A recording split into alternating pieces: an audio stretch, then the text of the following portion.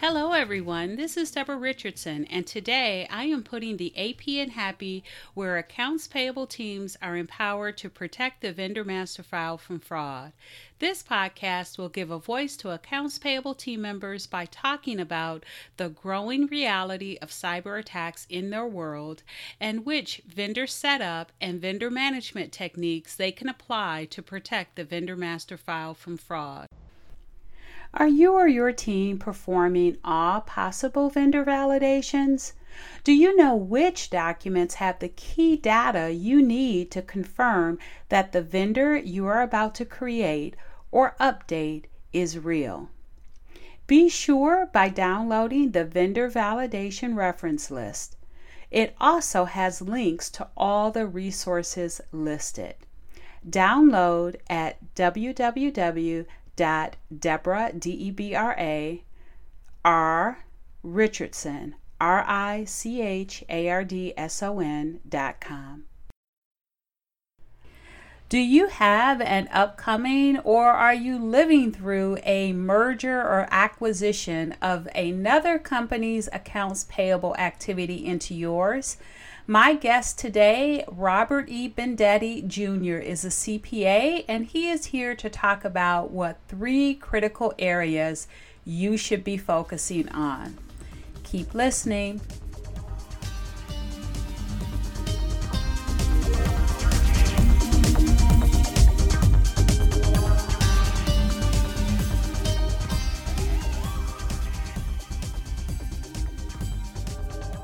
Welcome to episode 91, 3 critical areas for accounts payable to focus on during a merger or acquisition. And my guest is Robert E. Bendetti Jr., and he is a CPA. And Robert is the Senior Vice President and Chief Financial Officer of Life Cycle Engineering. And as CFO, he is responsible for all financial operations of the company, as well as contracting, purchasing, marketing, sales operations, and IT. So welcome, Robert. Why don't you tell us a little bit more about your background? Good morning, Deborah. Thanks for having me on your podcast. I'm excited to be here. And a little bit extra about me is before Lifecycle Engineering, I worked at a bunch of different industries, which I think is an awesome thing about accounting. And I'm sure you feel the same way. Our skills are completely transferable to any industry, which I think is awesome and is why I recommend accounting to young people. And other than sort of work stuff, I like to volunteer my time and I'm involved in the community and stuff that I am passionate about. And I feel kind of like a lifelong learner. So my wife likes to say I go to school a lot. And so got a couple master's degrees and CPA, kind of a non-traditional route to that. And happy to be here on the podcast. All right. So lifelong learner. I love that. That is so true. I was actually on the route to a second master's degree, and then I relocated to Oklahoma, got busy, and you know how that goes. So kudos to you for finishing that out. Today, we're talking about mergers and acquisitions, and really for accounts payable, it means additional work absorbing the newly acquired or merged company into like your current operations. So we're going to talk about the 3 areas at AP the team that's absorbing the activities need to focus on. And the first one that you identified is digitizing AP, which I know is a hot topic now anyway with the recent increase in remote work. So what do you see as critical for AP in this area during an M&A or merger and acquisition? Yeah, Deborah, so true. It seems like COVID has proven that we can work remotely. We can do these things anywhere. You got an internet connection and electricity. And I got to be honest, I wasn't always a supporter of remote work. I was a little bit of a hater. And I was part of the reason some of the places I've worked didn't embrace it. But now I'm a convert. It's like a Saul to Paul conversion. To give a little New Testament reference, I love it. I think it's great, and really, gosh, I don't know if all, but most accounting processes can be done virtually, remotely, wherever. I mean, we have hubs and regional offices, so it's not like everybody's in the same bunker together now anyway. Right. And so I break up what we need to do into a couple of parts under the M&A umbrella. You've completed a mergers and acquisition transaction. You've signed the paperwork, and that's really when the work begins for accounting. That baton's going to get passed to accounting and then to all team members, including AP. And one thing I would lean towards is you got to meet with both your existing team and this new team and look at the physical processes that are being done and where it could be digitized, where it could be, and not just digitized and make some physical processes digital, but also lean those processes, that there's always room for improvement. And then in leaning them, after leaning them out and getting those processes as lean as possible, then automating. And I make that important distinction because I love this Peter Drucker quote. He says, "Nothing is so useless as doing efficiently that which should not be done at all." So there's no reason to automate a dumb step of a process. Get rid of the dumb step, then automate it using some sort of software to make everybody's life easier. So first lean, then automate. A lot of cool software tools to automate processes. And then a next step, after you've leaned them out and you've automated, if your process involves a bunch of different systems, further than automating a process using a software tool, you could use RPA or robotic process automation to make the whole thing more efficient and take out a bunch of non-value added boring steps, make everybody's life easier so people can do better, more important things. And I don't mean robots like a robot sitting in the accounting chair punching buttons. I mean, RPA just means instead of one, this is the way I do it, this is how I explain it as an accountant, is if you've got a system where right now, maybe you are pulling data out of something online and you're putting it into Excel. Process automation would be just that the software tool adds a feature, you can hit a button and it downloads itself. Okay, that's right. Process automation. But if robotic process automation means not only is that working, but maybe you are having to merge data from a completely other database and then email it. Well, if the system could do all that together, download it, merge, then email and send out on demand without ever being asked at 8 a.m. to a big distribution, that's kind of a basic example of RPA. And I think that those are the kind of things are a great project when you've got an M&A initiative and you're working with the AP team. Yeah, and I think a couple of great points there is one, you really need to look at the processes with the other accounts payable teams to see, what can you cut out, lean those processes out. What are they doing that they really don't need to do? And that's especially true when you're doing that lift and shift, meaning that you're bringing, instead of, bringing those accounts payable transactions or vendor records into your existing vendor master file or accounting system or ERP, you're actually bringing on their accounting system and ERP and taking over those processes. And so you really need to look at those processes to see what you can lean out and then, automate. And I love the RPA where now, especially again with the lift and shift, if you've got additional ERPs or accounting systems you're dealing with, you could utilize, that rule-based software in order to automate some of the processes between those platforms or accounting systems or ERPs. So I think that's very key. Now, a second focus area is actually a painful flashback for me and any other AP vendor team member that has lived through extending the company's standard payment terms. Oh, that's not a pretty sight. So during an M&A, what are some tasks that need to be done to ensure that smooth transition? Yeah, another important step when you're talking M&A transaction and accounts payable is cash management. And cash management's always important. I think it's the lifeblood of any organization, and it's certainly a chief financial officer, controller, treasurers, AP managers' key responsibility, I think, is cash management. We're stewards of cash. I I think it's important for us to focus on it all the time, but certainly in something like we're talking about. And I would break it up a couple tips. One would be that you need to review all policies and procedures, not only of the acquired company, but I think it's a good time to look at your own company and pick best practices. The acquired company might have better policies and procedures than you do. And take a moment to take an honest assessment and pick the best practices. So that's one. Make sure the other company has policies and procedures, read them, pull out best practices, and merge them with yours, because there might be some great tips and tricks. Number two is, I think that you got to merge payment terms. You might have the same customer they have. You might be selling the same thing. And not only are you going to have to do huge pain in the butt projects like merging SKU numbers, but you also have to look at payment terms, and they might differ.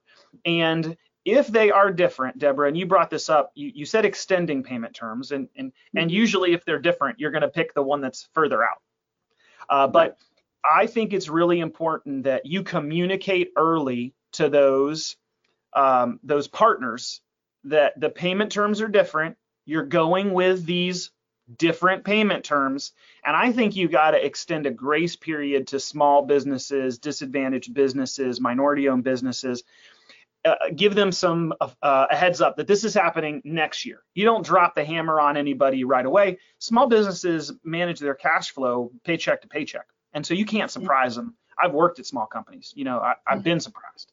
Don't be that guy. Don't be that gal. Give somebody, if you're going to change payment terms, give them a grace period and tell them this is happening, but it's happening next year, in my opinion.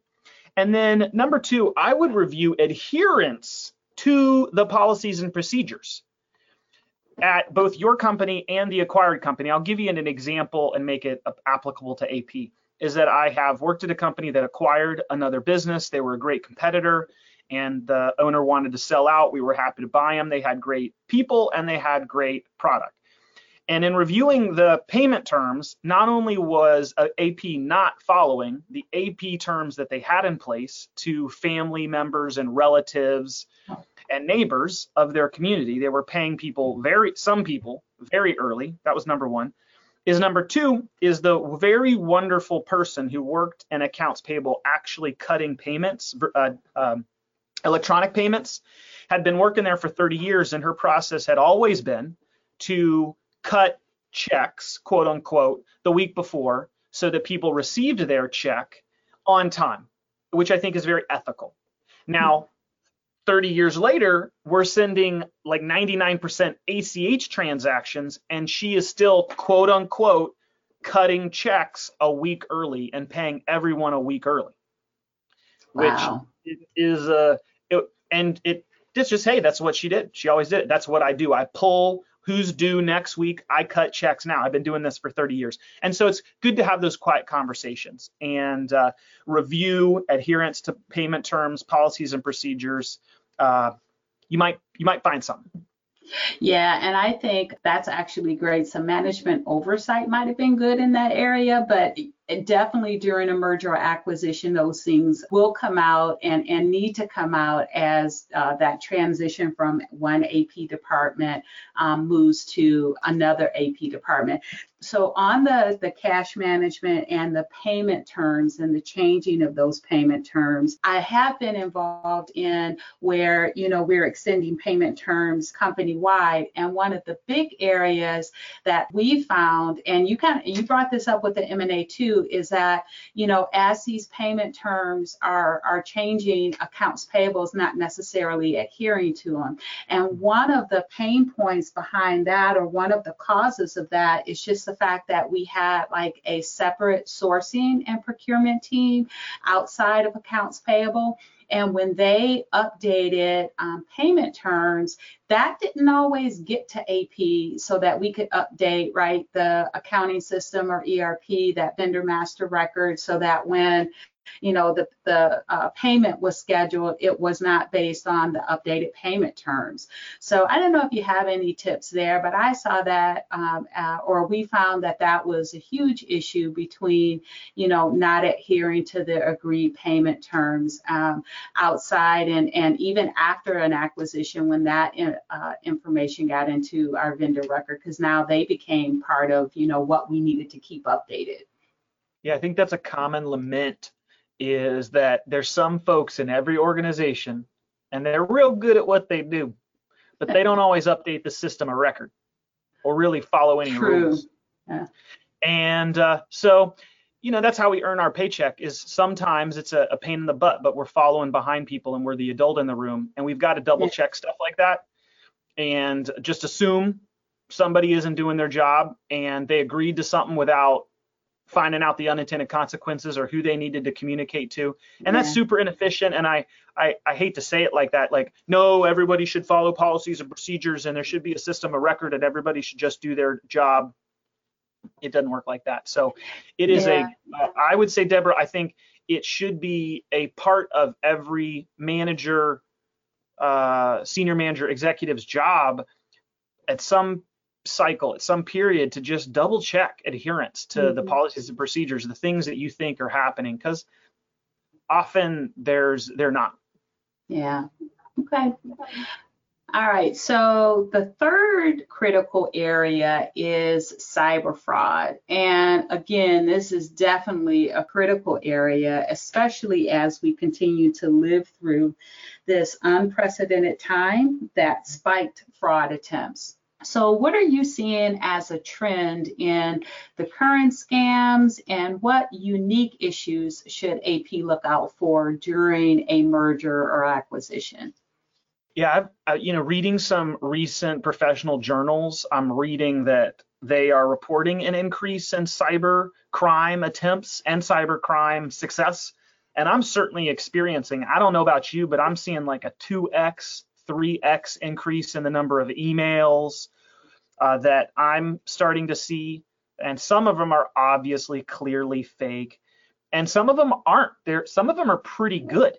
And there's a bunch of old tricks that we all know about, and I've seen some new tricks. At least to me, I saw a new trick recently that was AP related. I saw one where they were requesting, they had ghosted an internal employee's email address, and it appeared that it was internal, and they were requesting an aging report. And at first I was like, why in the world would somebody want an aging report? And then it dawned on me, oh, obviously it'll have our contact information for our customers. It'll have invoice information and details only LCE, Lifecycle Engineering Accounting, should know. And they will reach out to all of our customers and requesting to change remittance and steal all our money. I'm still fired up about that. So what did you do with that email, or with those emails? Well, it was a training moment. It was like a hot reminder to me to be vigilant, and then a quick alert to everybody in the company, like, hey, the scammers are stepping up their game. And number 3, I actually posted something on LinkedIn to help my bean counter brothers and sisters that unfortunately the criminals are putting in some overtime, coming up with new and crafty ways to steal our money. And I got a call to action, I think, to all accountants and accounts payable team members in particular, is if somebody reaches out to you to change payment terms, that you need to have some sort of dual authentication process. And it doesn't matter how many times they email you or call you or how annoying they are, you follow that policies and procedure, and you go to the permanent file of that partner, and you contact the original phone number or email address. You don't reply back and go, oh, I need you to, can you have somebody else in your organization email me? Well, yeah, of course, they'll find another scammer. So I'm hot. I'm still hot, Deborah. You got me fired up. Well, what I like about that is you shared that with your internal team members because they all need to be notified so they can all watch out for that. Because typically, right, the scammers or the cyber criminals will reach out to multiple team members at all levels. And so if you see that you received a fraudulent email, you need to let everybody know about that so that if they receive it as well, they know and are aware that it is a fraudulent email. So that part is really that's really critical, is letting other folks know. And you actually went beyond that. You let everyone in your network know. So that was great. Yeah, I really start to wonder, like as these scammers get more sophisticated, Mhm. like some of them are pretty good. Like you could just make an honest living. Like you're working pretty hard, you're clearly smart, and like there are jobs in Yeah, inside sales. Like it's just it frustrates me. It must be yeah. clearly profitable or they'd get a real job, but it's super annoying. It is. And one of the things I like to do is I like to post where these scammers or fraudsters have been caught. And so just to say, yes, people are getting caught at it. And I know it's not a large volume, but it is being investigated. It is being followed through. Some folks are being caught for it. But in the meantime, make sure you protect yourself and make sure you let your company, your network know about these attempts that are out there, and they are getting sophisticated. I did read one thing though that said some of the fraudsters will intentionally use spelling mistakes so they can weed out those folks that are too smart to fall for it, so they don't waste their time on it. And so they know if they get someone that responds or clicks on the link or something, that they know they have someone that they can Huh. defraud. So that was kind of interesting. I thought, they're intentionally doing that. Wow. Yeah. So they are I evolving in their thinking. one just a tip to speak to the sophistication level, Yeah. as I am and maybe others are. We're a little more present. We have a virtual presence. For me, it's Hmm. LinkedIn, and people are watching that. And as we tried at my firm, we're a professional service firm, so we try to be visible experts in quotation mark for Robert Bendetti. Okay, I don't know if I'm an expert, but we try to be visible. But the unintended consequence of that is people see when I'm speaking Hmm. somewhere. If I'm at a conference, I'm publicizing it. Hey, come see me at this accounting conference. Well, they know it. And so I jump on a plane and they're emailing my accounting department. Hey, this is Robert Bendetti. I need you to wire Yeah. $3,200 to this account immediately. And that's an actual example. And it wasn't an accident of the timing. And so we all just need to be vigilant. The sophistication stepping up. There's probably some Yeah. software tool that tracks social media posts and alerts the scammers when executives are traveling. And if Yeah. Deborah, we might need to create that. Like, and then what we do Wow. is here's the big brain trick. Okay, Deborah, you and I create this, and then whoever buys the software, boom, turn them into the FBI. Wow. You know what? I don't know anything about coding, but let's see where we can start. All right, please reach I out to love me it. if you are a programmer. Deborah and I want to get in on this. All right, Deborah will run the admin. I'll run sales. We'll put some happy We in need it. to, we need I love that. You know what? Brainstorming on a podcast. This may be the next big thing. Who knows? to start a podcast. Start another podcast. There we go. All right. So until our startup is off and going, what other tips would you recommend for accounts payable teams before and after an M&A? I'll break this down into 3 E's that I think is important for AP team members and really the entire accounting team, but AP in particular. And I'll start, my first E is going to be education. And I think that professional certifications, as an example, are really important for everybody in accounting and certainly AP. But there's there is a professional certification out there. And even if you got one, get two. If you got two, get three. That I just think that's really important. And it's made a big impact in my life. And so it's something I like to promote in others is E for education. That I think is another tip. And then my second E would be experience. I think as AP professionals, as accounting professionals, I think experience in cross training is really important. And not just AP, but learning AR, help with collections and invoicing and accounts receivable. Volunteer to do a physical inventory count. When some of the other accounting team members have to come in on Saturday and do the annual physical count, volunteer and come out and help. Teach a class on something to the rest of the organization. There's no better way to learn than to prepare to teach it to others. And then my final E after education and experience, I put exposure. And an example of that, I would say, is volunteering.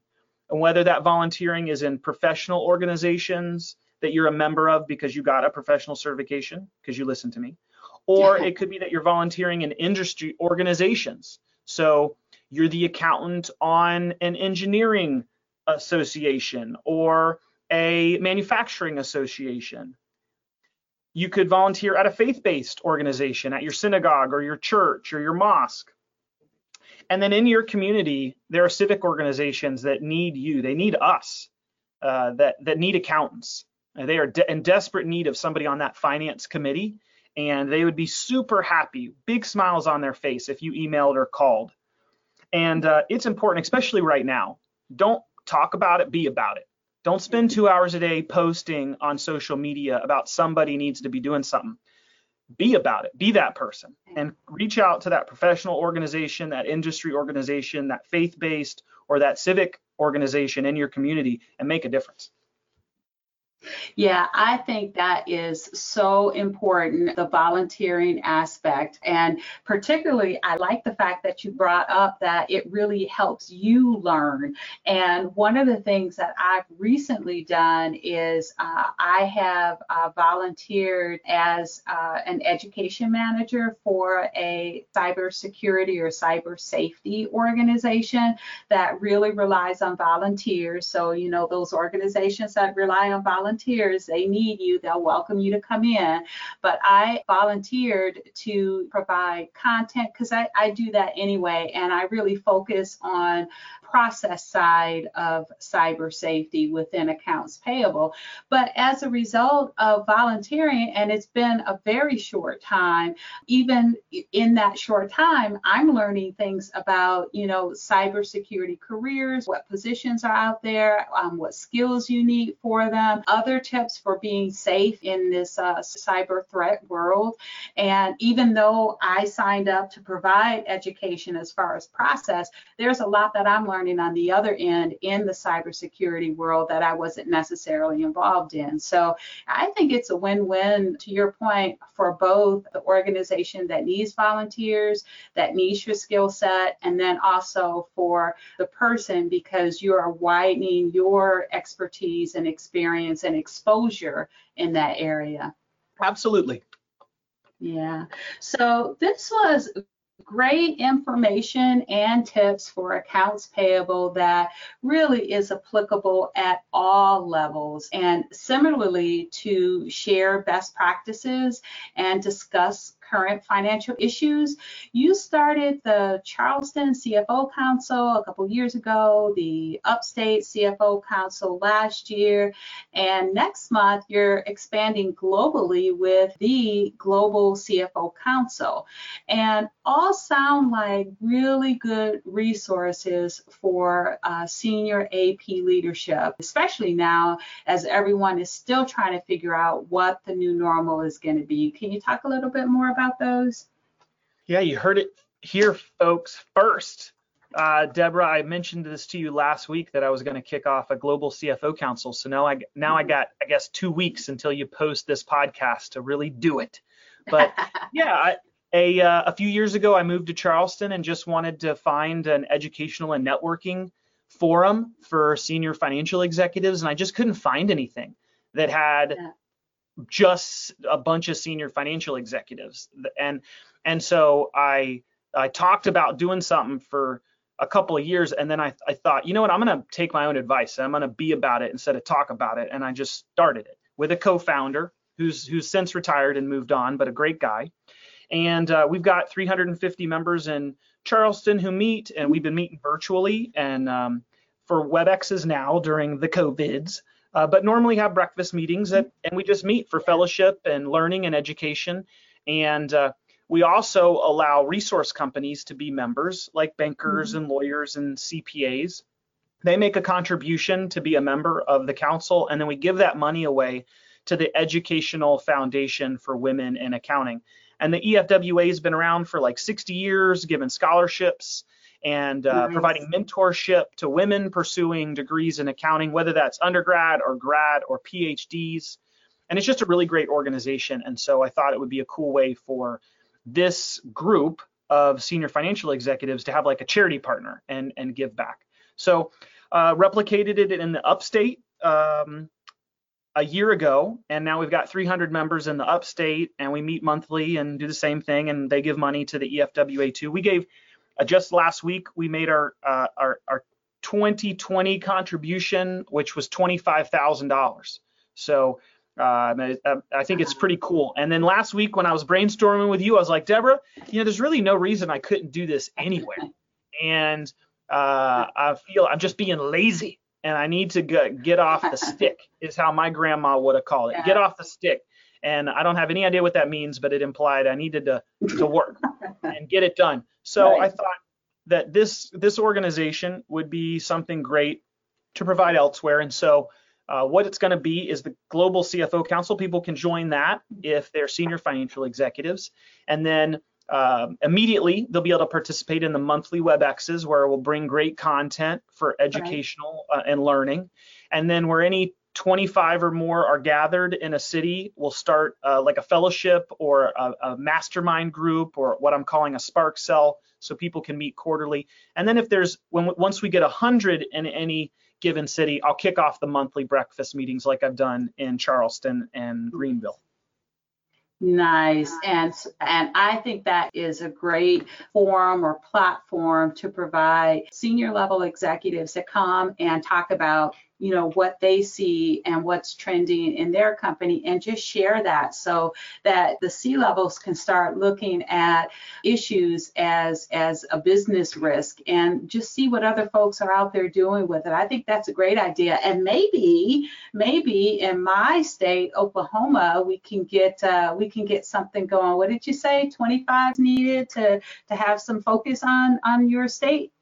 Yeah, 25 or more in the metropolitan area. I'll kick off a Spark Cell for quarterly fellowship, and then 100 or more. Once we hit that, we'll kick off the monthly breakfast meetings. So you've got a 2-week goal now, because the podcast is going to be out in a couple of weeks for this Global CFO Council. So maybe I'll take a 2-week or maybe even a month's goal to see if I can get 25 senior finance executives together in Oklahoma so we can get that Spark Cell. How about that? Sounds great. Send them to globalcfocouncil.com.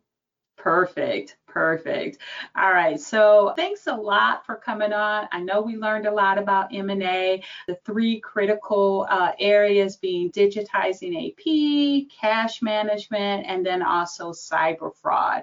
So can you tell the audience, if we want some more information about you, where we can connect with you, or where we can go to just look up some more information?